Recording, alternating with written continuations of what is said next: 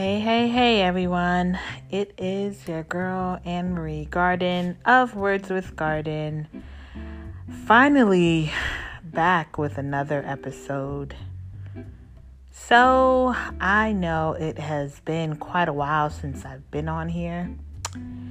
And the reason for that is because normally March is a major month for me. I celebrate my birthday, my husband's birthday, and I also celebrate my anniversary, my wedding anniversary as well in this month. And a lot of times I just like to take March off to myself to just, regroup and just get things ready for the next quarter of the year. But I really had to come on today because I'm trying to help everyone figure out a way to have an antiviral state of mind.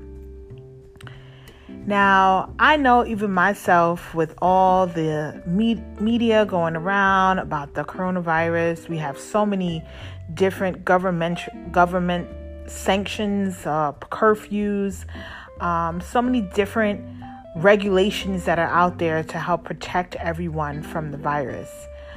We have restaurants closing or only doing takeout. We have only gatherings of 10 or less. We have just having social space between each other, even if we are gathered. I mean, they're just everything. Sports have canceled their normal schedules. Universities have started evacuating their campuses and resorting to doing school online. I mean, just the grocery stores are empty because children are out of school for, weeks, and parents are home and they're trying to make sure that their families have enough. And, there are just people out there just trying to just get their basic needs and, having a hard time getting them. There are people who are already infected with the virus who are just trying to recover. There are many people who have already lost their lives to the virus, and they have families who are dealing with that loss. The world seems like it's in turmoil. And when these times happen, I call these storms. They're storms that remind us of what really matters, at least in my perspective. It allows you to think about the things that we take advantage of. Like me, I did travel, so I was unable to go back to work for 14 days just to make sure. Like, traveling is normally a gift. It's an opportunity to explore and enjoy, time away, to connect with loved ones and disconnect. But now a lot of people are afraid to travel because of the fear of the virus. So it just changed the perspective of a lot of things that people enjoy doing. A lot of people don't want to spend time with their family because they're afraid of being in larger groups or larger settings. People can't go to, social settings after work. There's no, restaurants and bars and all kinds of things available for that type of social connection. So what it says to me is that this is a time for all of us to really put things in perspective and really identify the things that really matter to us most. This is not a time to panic or to be in fear of anything. It's a time to just regroup, reset, and connect to the things that matter to us most. So if you are home and you are, regulated to stay home for X amount of days, and you're home with your children, find time to spend quality time with them, educate them, clean up the house together, get rid of clutter together. If you are, can't go back to work or out of work for some reason, find a way to maybe rethink your goals. Maybe there's something that you've always wanted to do on your own independently as a business owner. Maybe this is your time to really focus on that and start building your legacy of that dream, of that business, of that passion of yours. All I'm trying to say is that I just want everyone to stop living in fear. Fear is a choice. You have the choice to be fearful or not. So it's all in the mind.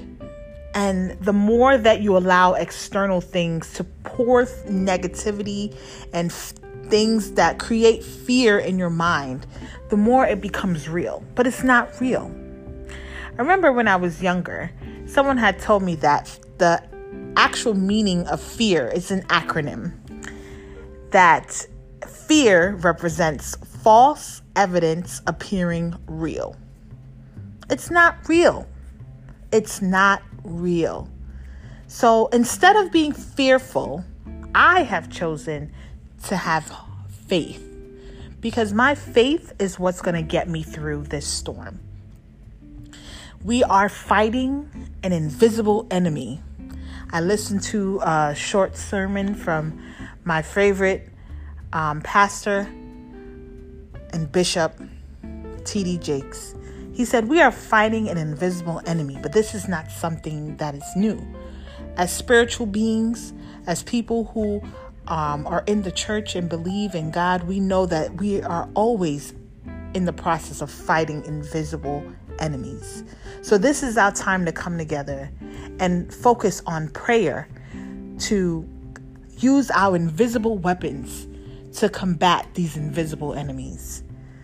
So that was in summary of what he was talking about. This is our time to really use everything that we've learned about our spirituality to come together and really focus on combating this invisible enemy, which is the virus, the coronavirus.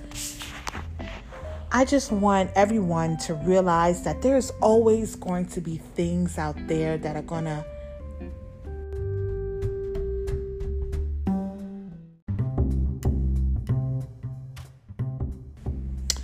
Sorry guys, this is part 2. But like I was saying, this is part 2 of my antiviral state of mind. But I was saying before in the first part of this segment was that there are always going to be things out there that are going to try to instill fear and misery and turmoil and depression and all types of things on our spirits and in our minds. But there's a way out of it. We can meditate. We can connect with others. We can share ideas. We can just focus on the positive things that we have in life. I'm not saying not to protect yourself and not to, follow the regulations of, what, government is saying or, just your different communities are doing to protect everyone. But all I'm saying is that if you're home and you don't have a choice but to be home, utilize the time in the best way possible. So I was grateful that I was able to actually get back to work today from home. I know that a lot of people are working from home now who have that option, but there are a lot of people who are just either without work because their businesses are closed. And, it's really, unfortunate for those types of situations. But again, there's always a blessing in every storm, and maybe this is your time to just refocus on something that you've been passionate about, that you've been thinking about. This is your time to really focus and plan for that. So, I know this is all has come as a surprise, and a lot of things that we have planned for this month and the next couple weeks, may not go in our favor. But do know that when this storm passes, there is going to be an abundance of love and appreciation we are going to maybe take better care of our health, better care of our families, be more prepared with supplies. We will be more aware of our surroundings.